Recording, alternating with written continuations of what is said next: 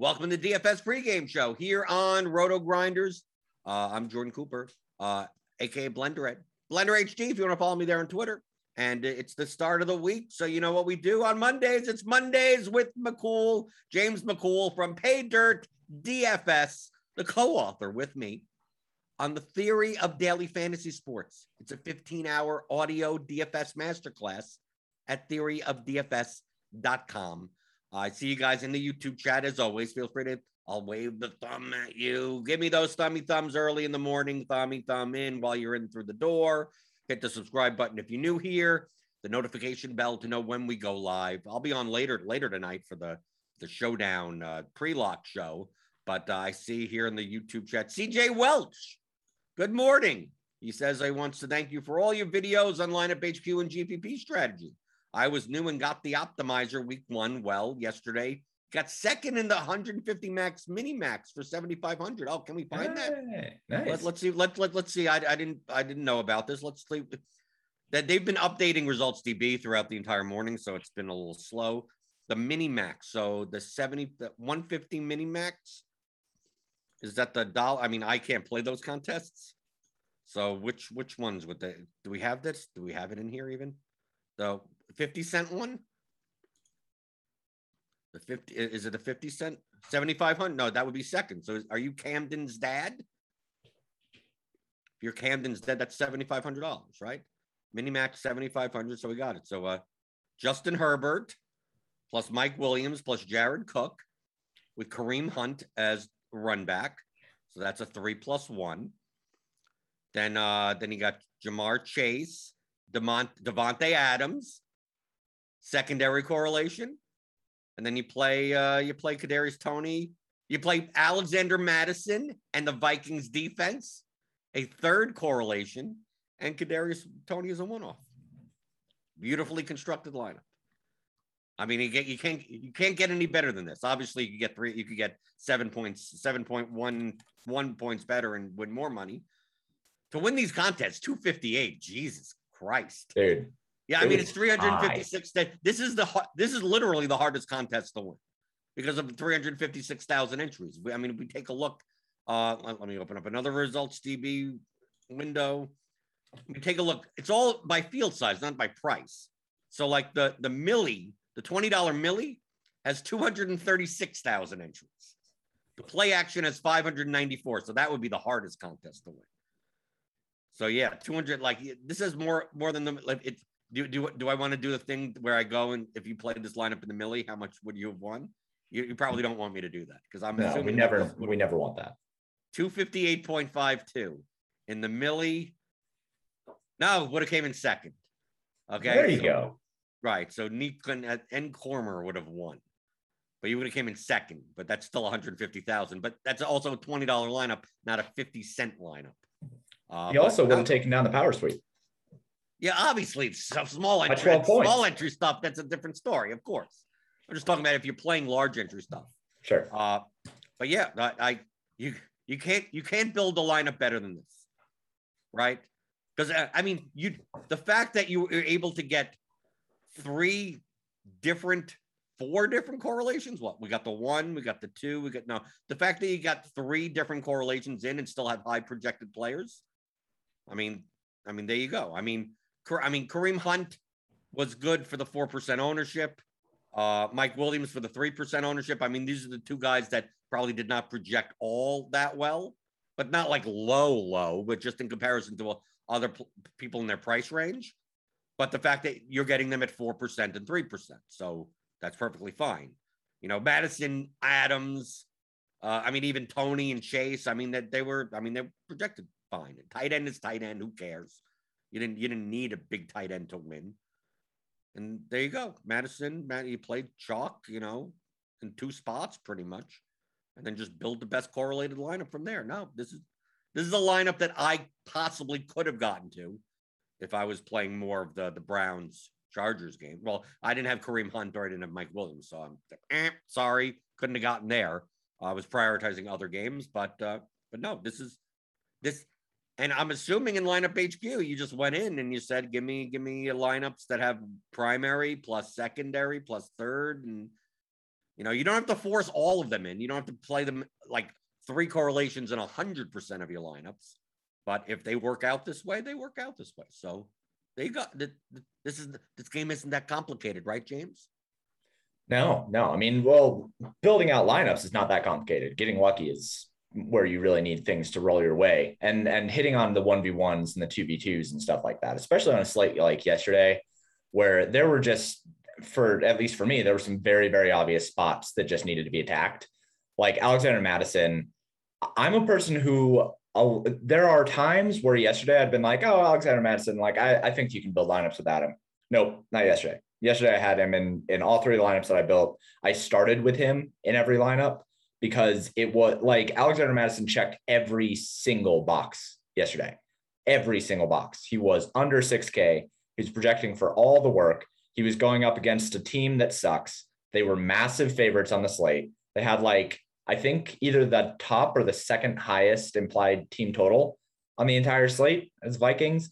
The Vikings love to run the ball in the red zone. Like every single box was checked by Madison yesterday. So I think that, one of the reasons why every single tout side on the planet was preaching their wins last night and this morning is like, there were so many things that just made sense. So a lot of GPPs and a lot of tournaments, I think were decided by a lot of these 1v1s. Like you went with Alexander Madison, you went with Devontae Adams, you went with one of like the top overall implied team total teams. You know, you had the Bucks, you had the who else? The Chargers projected pretty well. They had a pretty high team total. Like there were a lot of spots that just made sense. So I think yesterday a lot of 1v1s and a lot of 2v2s. So that lineup was built really, really well with those correlations. The 1v1s, I think, were obviously where he ended up crushing and why he would have taken down so many tournaments if he'd have had the bankroll for it. I had to talk about, like last week, we talked about you over projecting OBJ. Oh yeah, love it. Okay. What was your in my aggregate? So I'm bringing it up right. I saved my lineup HQ screen from yesterday. Okay. In my aggregate, Alexander Madison had the 3rd highest raw projection on the entire slate. So I had Derrick Henry at 24, Devontae Adams at 23.29, and then Madison at 22.6 over Kamara, over Moore, over Jefferson, over Eckler, over Harris. Where, I mean, I would have to assume the fact that, I mean, I played Madison in 60% of my lineups and in all my single entry 3 max lineups. Yeah. Like, and I still think he was underowned. If we take a look at GPPs, you just jam this. A late news, 11:30 inactives type of news. In the Wildcat, I'm bringing up the results DB screen here.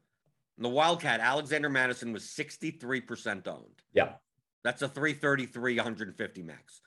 That's what I expected. I expected in the higher stakes, in the slant, which is where I play 150. He was 53% owned. Yeah. I had 60%. And I could have gone even higher.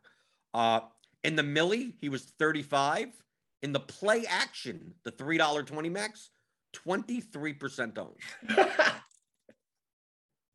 So, like, if you're playing low stakes, if you're playing in the play action, if you're playing let's bring up the mini max. What are the typically don't bring up the mini max?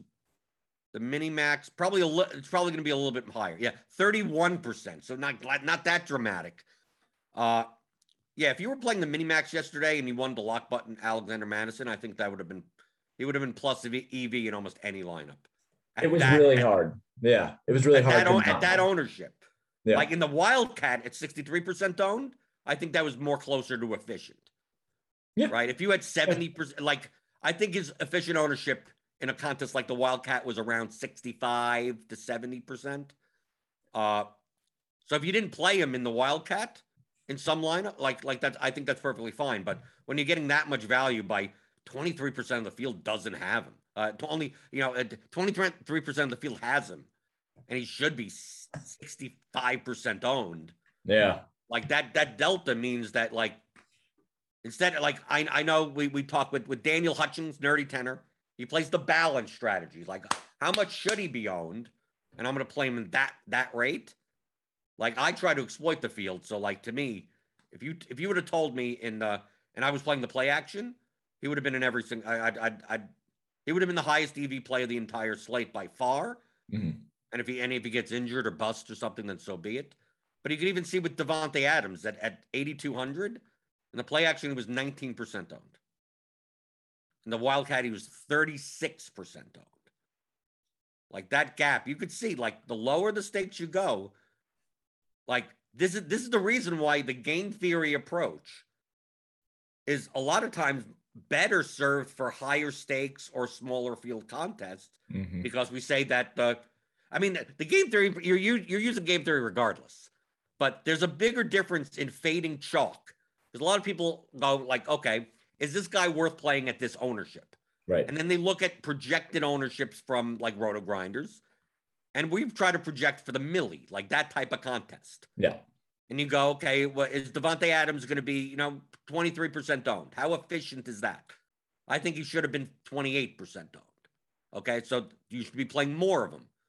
But which also means that in the play action, you should be he's 19% owned. You should play more of him. But you go, well, he's going to be the highest owned wide receiver. It's like, yeah, but he's still not high owned enough. Right. Right. But in the Wildcat, where he's 36% owned, well, that's over possibly his efficient ownership. So you may come in less, you may have less of him because he's less worthy of playing. That's the whole concept we explain in the course, theory of DFS.com.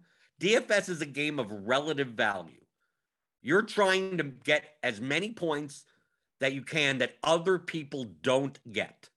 Okay? So now, obviously, you don't mind getting points that other people get if you can't get them anywhere else. Mm-hmm. Alexander Madison's 5,500 when he should be 8,000. It's going to be hard to make that up, especially even if half the field is playing him, because maybe 60%, 70% of the field should be playing him. But in the cases where only 23% of the field is playing him, like you're getting like $2,500 worth of value from playing him for free that 77% of the field isn't getting. So why not play? Why not do that? So that's why when I talk about in the larger field contest, I tend to play less. It's weird to say I'm playing contrarian, but I'm playing less contrarian than in single entry or 3-max.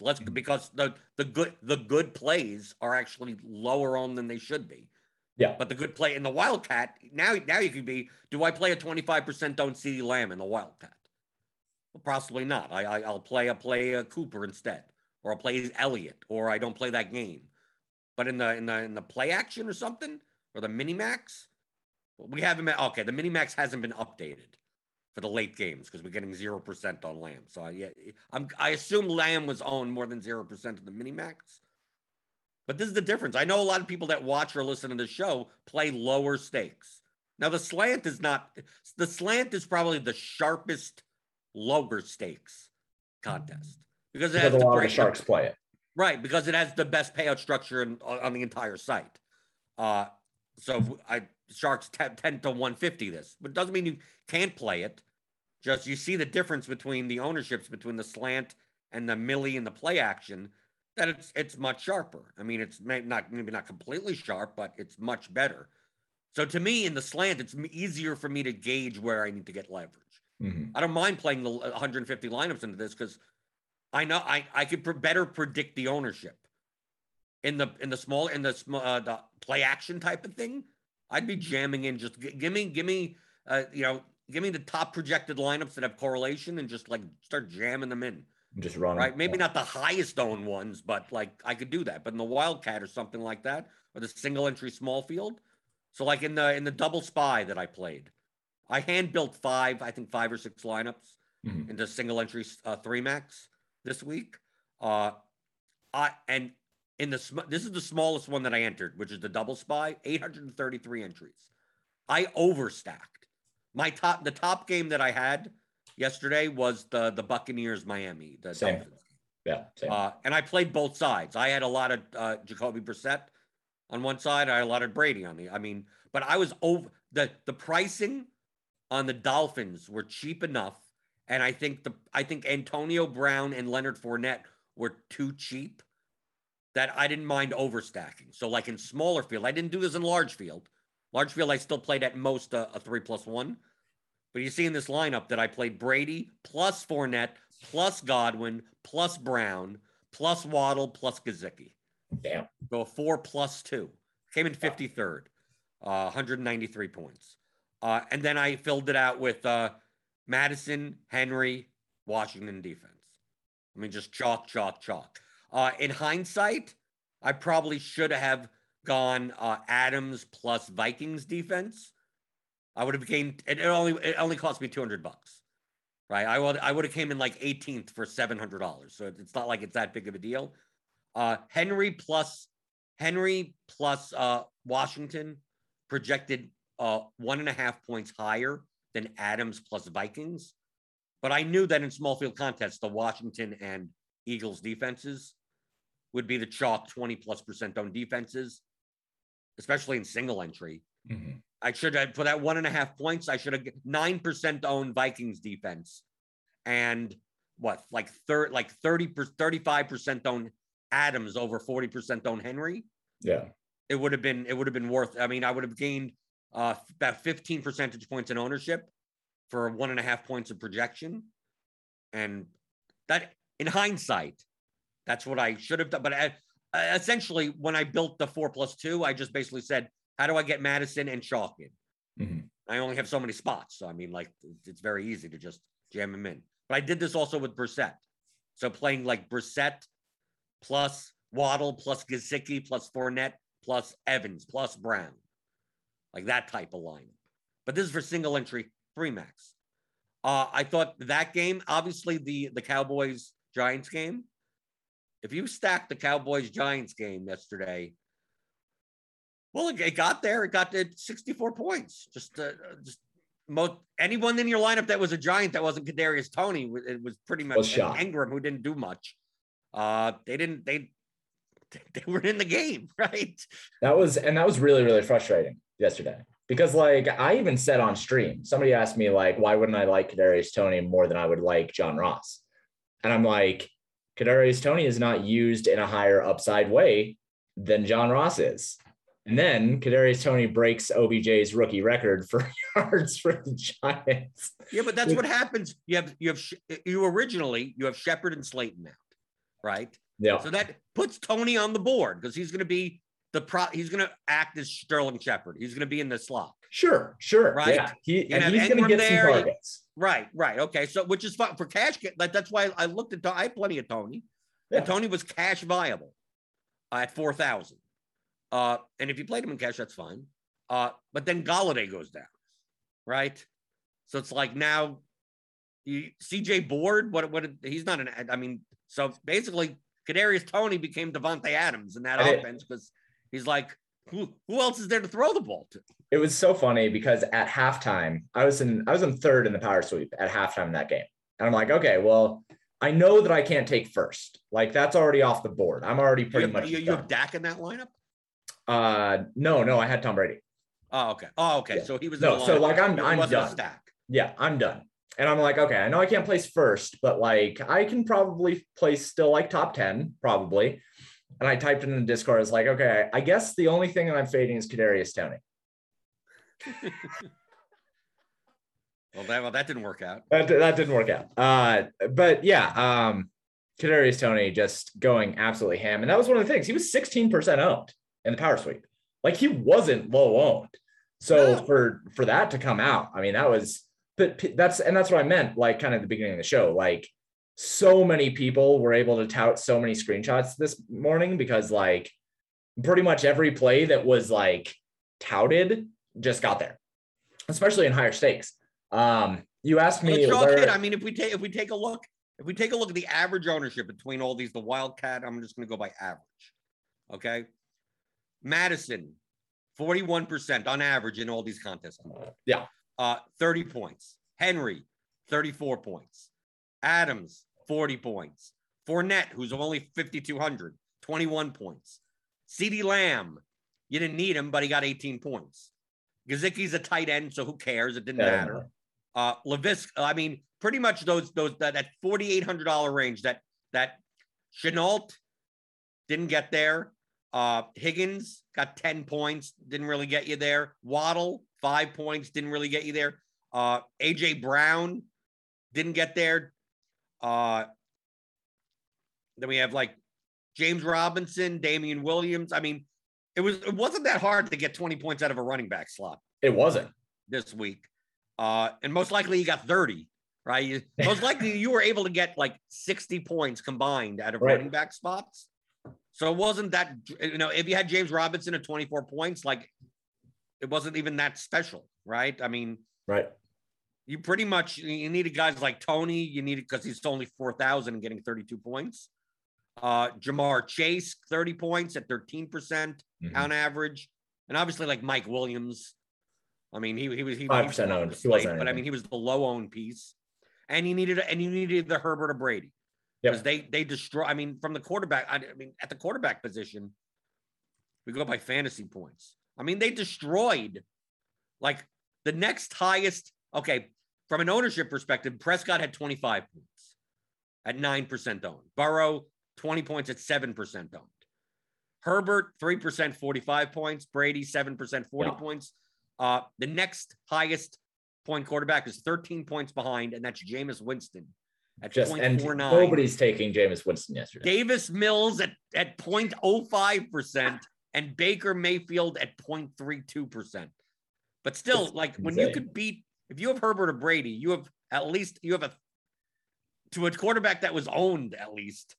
I mean, you had a 15 to 20 point head start on any other lineup, and obviously they're paired with receivers that did well also. So like you needed basically the Chargers, Browns, and the Bucks, Dolphins games, and really not even the Dolphins, unless you had Gaskin. How about Gaskin?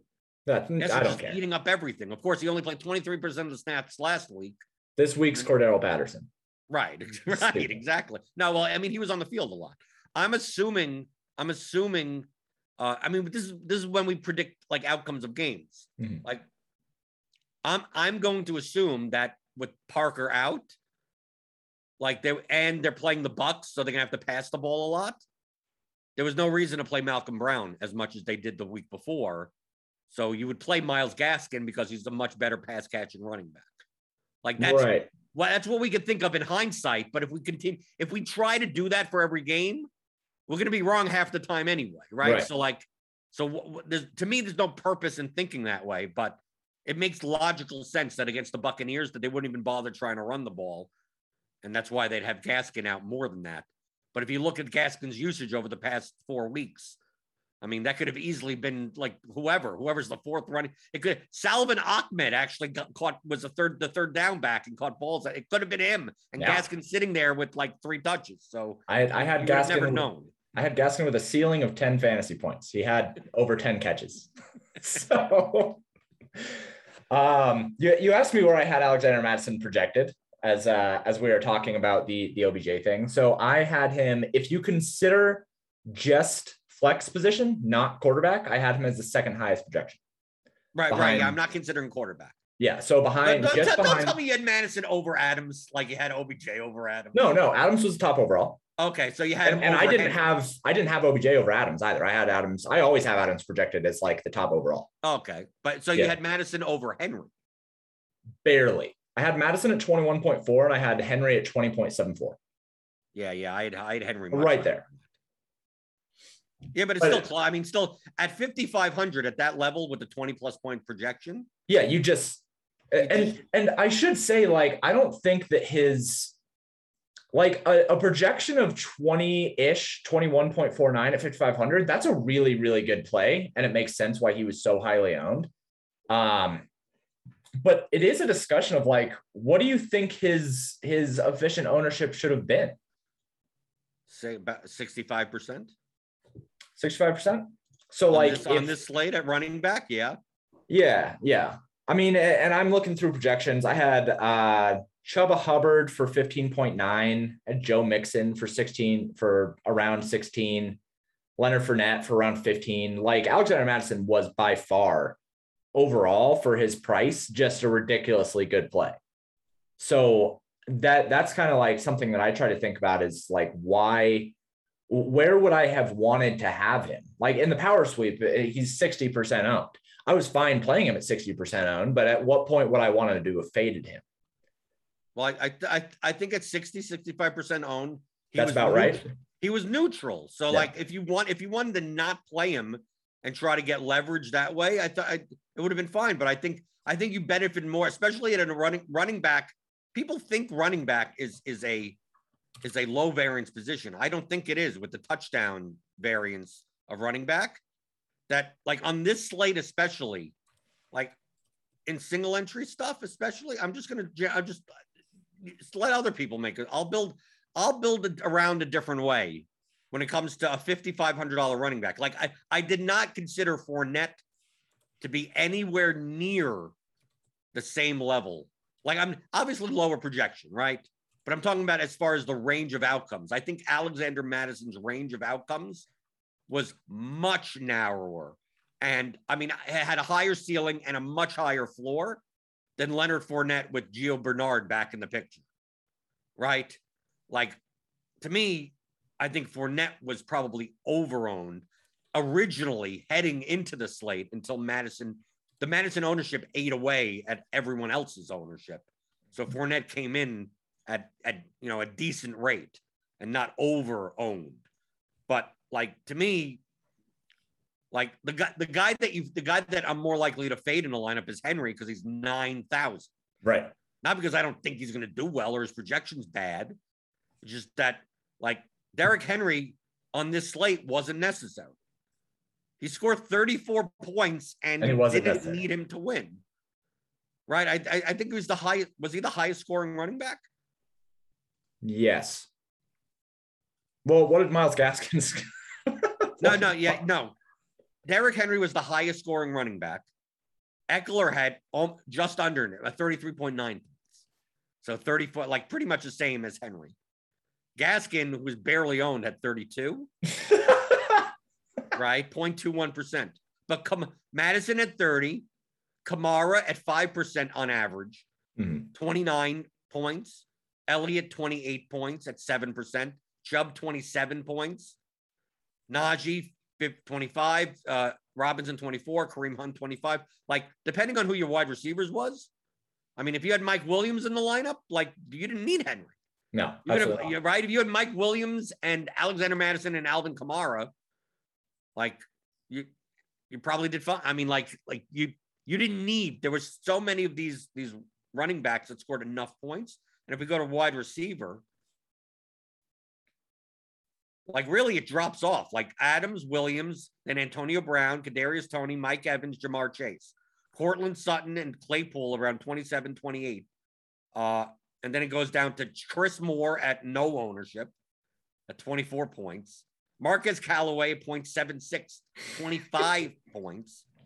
Then we get to Justin Jefferson's 22, and it's like, that's not good enough. Right. CeeDee Lamb's 18 is not good enough. Hopkins 20 is not good enough. Once you get out of that top five, especially because that top five was so highly owned. And that's the important part here, I think.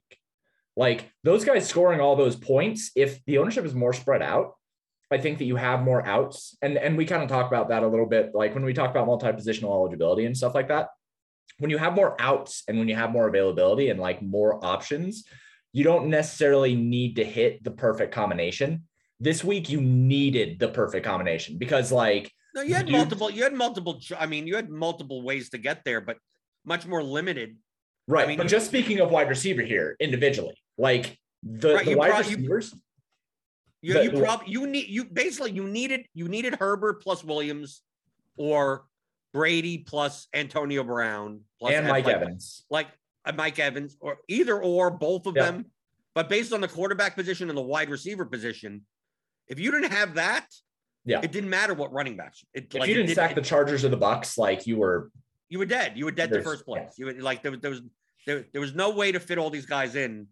You wouldn't have a lineup with Adams, Williams, and Brown with Dak Prescott and CeeDee Lamb. Like that wouldn't have gotten there. Right. You needed Brady, Herbert, and obviously Brady and Herbert are tied to three of the 3 of the 6 receivers that scored 30 plus points are tied to the 2 quarterbacks that scored 40 plus points. Right. You can't win. I mean, I had some good lineups with Cortland Sutton in it as a 1% 28 pointer. Yeah. But it didn't mean anything because like I don't have Mike Williams in that lineup, or I don't have Devontae Adams in the lineup, so it didn't matter. Oh, by the way, Cortland Sutton was my OBJ this week. What did you have Cortland Sutton at? Let me take a look. Cortland Sutton. Let's go by fantasy points. I had him at just under 14. Okay, I had him at 20. 20? What? No, that's run. Come on, that's ridiculous. Bro, that's why my model works, because guys like Cortland Sutton and OBJ and these guys who get these massive market shares of air yards and their quarterbacks like treat OBJ them. had a 10% target share yesterday. And he was in a game where there was 89 points scored. Yesterday, OBJ 89 points scored. He's 2 for 20. That was yesterday. OBJ projected for 13 fantasy points. For me, yeah, but that's on point, right? Yeah, but that's the thing is like as we continue getting more data for this year, it's going to evolve. So yeah, obviously OBJ projecting less this week, but Cortland Sutton projecting for 20. You know that, and we've talked about that. We talked about that with baseball too. Where like with my models, what I want to do is I want to hit on things before they actually like come to fruition. That's how I always treat it. Let me get back over here. Yeah, I'd back him at 12 points something or other. Yeah, that's about right. Right. Ceiling of 26. No, 20 points for Sutton. No. I mean, the ceiling of Sutton is 36. Yeah, but I don't get. Obviously, your ceiling is a million, whatever. Oh, stop! You know that there's ways to actually calculate that. What did you have? What did you have for DJ Moore? So you had him over DJ Moore. You had him over Jefferson. Yeah, DJ Moore 18.25. Justin Jefferson 21.5. Okay, well, I don't see how you get Sutton 20 points. It's wrong. It's just wrong. Well, like, you say that, but he did have 28. Yeah, but OBJ last week had 5 points, and but OBJ also should have had like a 62-yard touchdown. Should have. He missed. Sutton could have not come down with one of those catches. That's the thing that we're doing here, though. Like, right. If things work out the way that I would have liked them to work out in my projections, then OBJ crushes last week. Same thing as Cortland Sutton. Cortland Sutton had like what, a 50-yard touchdown or something? Yeah, but I'm arguing with you. I had like way over the field on Cortland Sutton, which is beautiful. But because in that price range, he was going to be like 1%. I mean, people were concerned about the injury, and I'll take a shot on. Yeah. He's the number one receiver. So like, I mean, he was 0.7% owned in the power sweep. Right. Well, I'm talking about even in the slant, he was like 1.28%, but that's even less than what I had him projected on. I thought Cortland Sutton would be 3%. I had him 5. Yeah, I had him like 4.2. Right. So it ended up being I should have had more of them then. Yeah, you should have just listened to my projections. Right. I should have just bumped them up 8 points for no reason. It was 6 points. You said you had him at 14. No, it'd have been. I don't know where, but mine is an aggregate. So yeah. What did I have?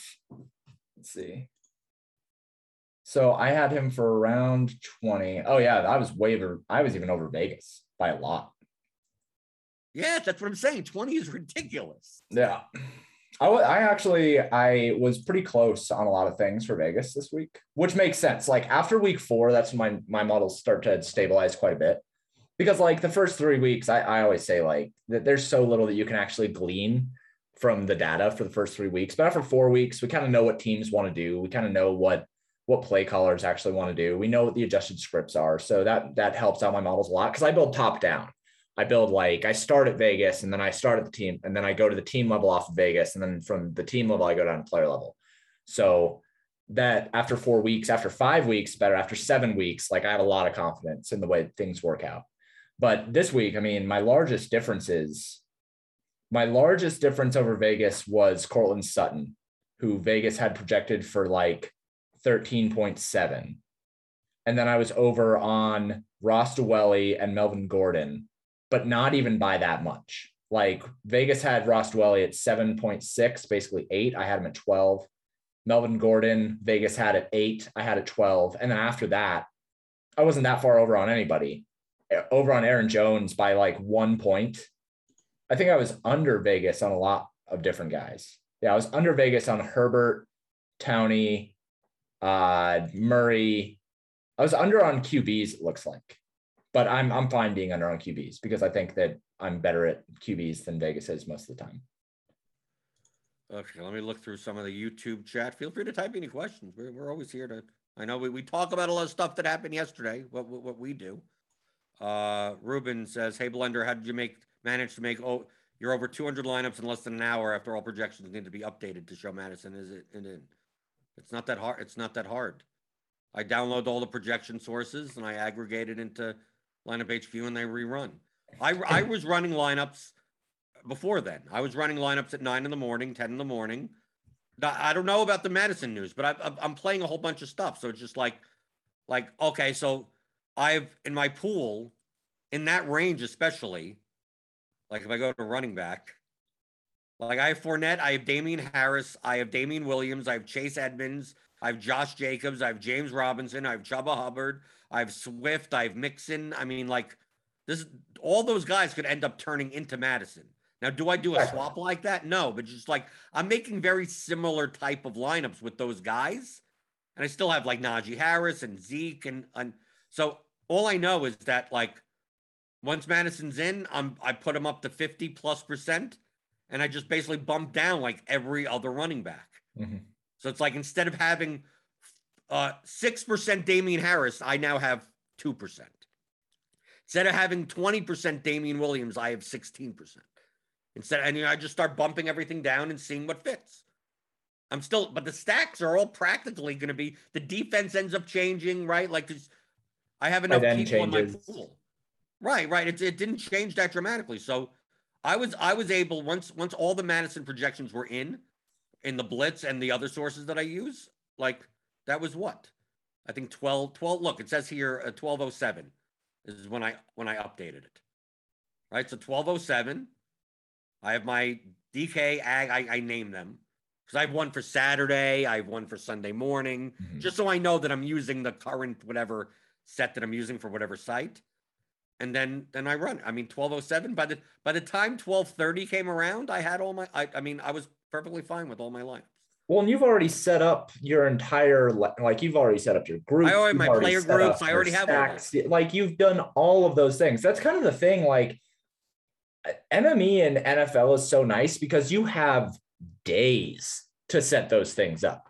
I mean, like from basically, and you don't even need days. No, you have an hour. But you have them. Right. Like if you, it's not like basketball. You have no time. Oh, dude, you're screwed in basketball. You're just absolutely over a barrel in basketball. I hate doing that for basketball because like those groups on Wednesday or even on Thursday, even on Friday, even if you don't even want to look at anything until after the injury report on Friday, you have all of Friday night and Saturday and Sunday morning to set up your groups, your stacks, your exposures, like where you want to be overweight, where you want to be underweight, all of these different things. You have a totally curated pool by the time that Sunday morning comes around because you have an entire day and a half to do so. And people think when people think about MME, they're like, oh, well, I have to set up like all these different things and I have to run it all these different ways. It's like, yeah, but in NFL, you have 36 hours to do those things. But look at my groups. Like James, these are the groups that I had. I had what? Q. How many letters are in the alphabet? I don't know, 15 groups or so, 17 groups. How many letters? But look, most of these groups are like I typically. Running backs against each other are negatively correlated, so I don't like playing them together if given the choice. So I like Barkley Elliott. Here's a group that I have. When Dak Prescott is in the lineup, use at least one of Lamb or Cooper. So that prevents me from having Dak Prescott plus Dalton Schultz as the stack. Right. As in a 1+, it's Prescott, Schultz, and then Giants run back. I don't want that. I want one of the two main wide receivers. I don't play Mixon and Jones together. Here, if Aaron Rodgers happens to be in the lineup, make sure to use Devontae Adams. Right? Just he has to have Devontae Adams in the lineup. Here's one. If Joe Burrow is the conditional player, have 1 to 2 of Chase, Boyd, Higgins. Yep. So this means that I'm not getting. Instead of me trying to say, how do I keep Uzoma out of Burrow lineups like that? I just go, when Burrow's in the lineup, I don't mind Uzoma if he's along in a 3+1. I don't want Uzoma in 2+1s. Burrow, Uzoma. So I just do that. I mean, but you could do this Saturday night. I mean, you could do this Sunday morning. You know how long it takes me to set up these groups? Right. But you don't have to do it after you get the Alexander Madison chalk or the news. Like, that's the point. You don't have to reset this whole system. This is what I had to do. Look, I added one more group, Swift Madison, 0-1. Yeah. What else do I have to do? I mean, you don't, but that's my point. Right. Yeah. It's not that hard. Right. If I have Mac Jones in the lineup, make sure to use one of Myers or Aguilar. So you could have just thrown that away by removing Mac Jones from your pool. Well, I didn't. Well, you should have. I should have had Davis. I should have Dave. Look, dude, I had so many Mac Jones plus Jacoby Myers plus Brandon Cooks lineups. Just do a secondary stack. Why do you need Mac Jones? And the over-under is like 36 or something. They projected well. Well. That Myers and Cooks projected well. And what ends up happening is the correct usage of that was just the Davis Mills naked double stack. Davis Mills plus Chris Conley plus Chris Moore. Like that's the stack to use with no Patriots run back. Just secondary stack that, man. I did the same. I did the secondary stacks didn't work out either. Myers plus Cooks. But like even like with Mac Jones, I don't understand why anybody would play Mac Jones. Well, I don't get it. I played 220 lineups, James. So have more of somebody good. Have more of like a team that can score points. The Patriots haven't been able to score points in 3 years. Doesn't matter. I mean, like you could have had. Where was Mac Jones projected? I don't care about the quarterbacks. I care about the receivers. Quarterback, who cares? What did you have? We're going to do the projection thing. What did you have for Myers? Okay. For Jacoby Myers, right? Jacoby Myers. Jacoby Myers at 13. I had him at 16.5. Okay. You overprojected him. Oh, okay. So now I'm the one that's wrong. How about Brandon Cooks? Brandon Cooks, I had Brandon Cooks at 15.6. I had 16.95. Okay. You overprojected. Okay. So now at least now we're arguing about the projection, but had those two guys been projected in the same way, even like at 16? It makes the Mac Jones skinny stack lineups, or with like Jonnu Smith or Hunter Henry. Absolutely not. No, I would not have had Mac Jones projected for 16 fantasy points in my stacks. Okay, in my stacks projections. New England. I had Mac Jones at 18. Okay, I had a New England stack of Mac Jones, Jacoby Myers, and Nelson Aguilar for 38. 38.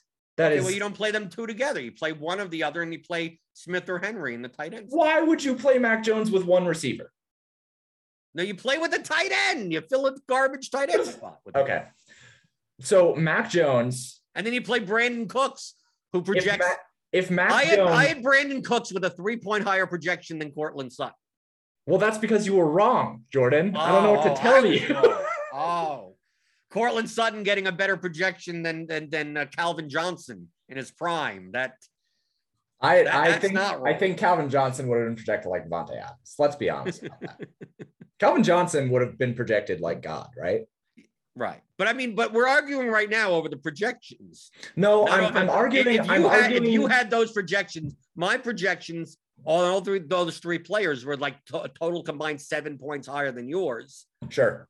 Like so we're just from the decision of doing that, the lineups look good using my numbers, just like you're playing Bridgewater Sutton would have looked much better in your model because Sutton you had 6 points higher projected than I did. I just think that like when you look at, because I care a lot about Vegas too. I care a lot about the over-unders on that. And if Vegas has that game at 39, which I think is what it closed at, right? It closed an over at 39. For New England, they had an implied team total of 23.5. I mean, why would I go there instead of going with Tampa Bay at 29? Well, no. Well, I'm not going instead of. The reason why I played lower total teams is because we only had we only had 2 games that were 50 plus totals. These past couple of weeks, when you have 5 of them, there are still all these other teams. I mean, Minnesota projected at 29.75 for a team total. So I played Madison. So there you go. What's wrong with that? So you played Madison in my Mac Jones line. I'm not a fan of stacking teams that have super low totals. No, I mean, I was when the total amount of points on the slate are lower, then I have no problem. I have no problem doing that. I think that if is it's lower. Generally, yes. We've the first 4 weeks. I'm doing the ASA show, and we're talking. We have 5 or 6 games that have 50 plus totals. It's like, yeah, and we didn't have any of those teams on the slate. Right. I understand that. Right. This was a slate where the totals weren't. We didn't have the Chiefs Bills game on the main slate, right? I mean, like a lot of the Rams Seahawks on Thursday night. Like a lot of these teams are off the slate, so it's like as long as like a couple of these games fail, it's like, dude, maybe the Patriots put up 28 points, and I have all the good one-off secondary correlations of everything else, and Mac Jones getting 23 points at quarterback, like that could be enough. I guess if we took the Chargers game and the Buccaneers game off the slate, like quarterback wouldn't have mattered anymore. Sure. Yeah. I guess the way that I look at it and the way that I wrote about it was why use Mac Jones in that stack when you could have just had Jacoby Myers, Brandon Cooks? And I said the same thing. I did that also, and they ruined my lineups there as well. Right. But I said the same thing about the Broncos and the Steelers. I didn't like stacking that game, but I really liked Cortland Sutton and Deontay Johnson. So I did have that secondary stack. That was in my best lineup. If I have Chase Claypool, then I finish, 14th or whatever. But like those kind of things where I think there is just a massive market share going to individual players. I don't usually like stacking that. I don't like stacking New England because Jacoby Myers is like, he's all you really want from New England anyway. So if they're facing Houston, where you get Brandon Cooks coming back, I'd rather just use those two and stack a higher total game. Okay, but I'm playing 220 lineups. I get it. It's because you're a baller. Right. Jeff Balistreri, was it a bad move in my part to play a third of my lineups as a cousin stack to leverage off of Madison? Obviously, my other 2 lineups had him. I don't think it's a bad move in the smaller field contest. If you were playing small, like we said before, you have to go. Ownership is not just one thing. It depends on the contest that you're in. So if we take a look at the Madison ownership, let me go here. Like if you did that in higher stakes, smaller field contests, then you're actually getting leverage by doing so. The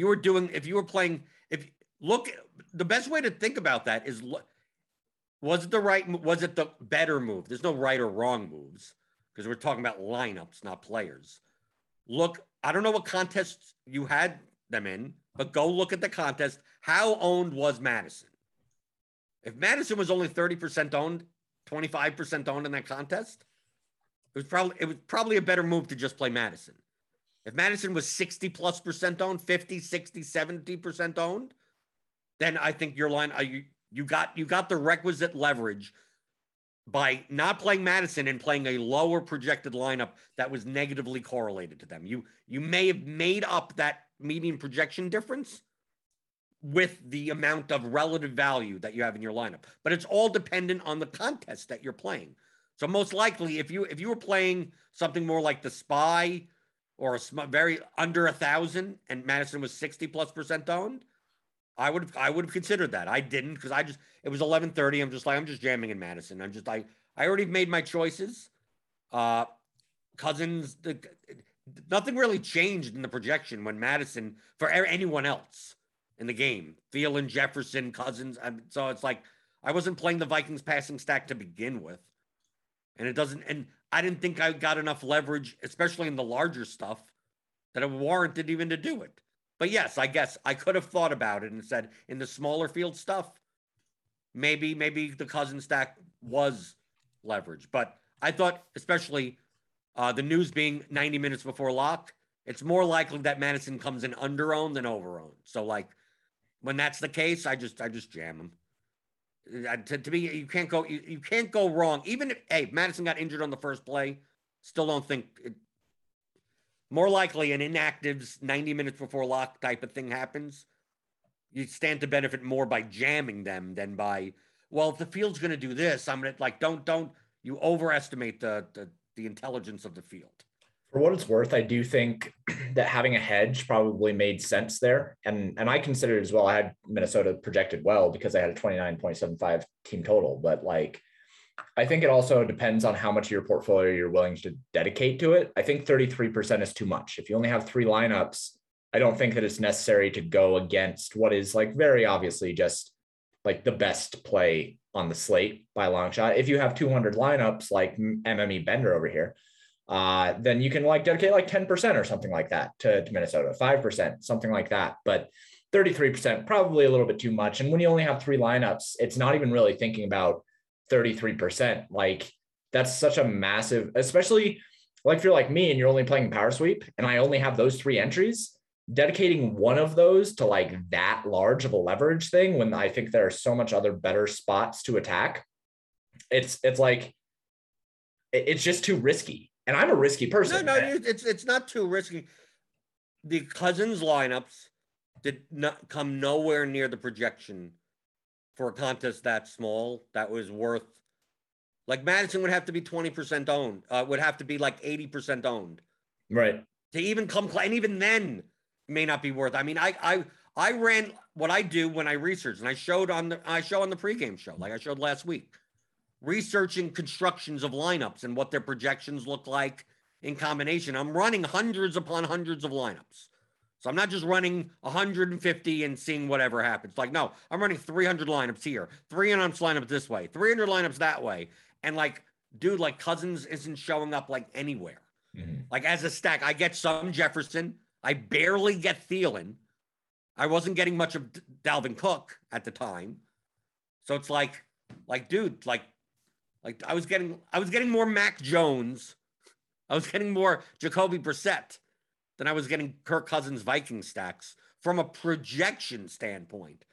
Even if I did Cousins plus 1 of Jefferson or Thielen and just make it a skinny, and like these lineups would project like 10 points lower than other lineups, like just with the same ownership. So it's like, why am I playing these lineups?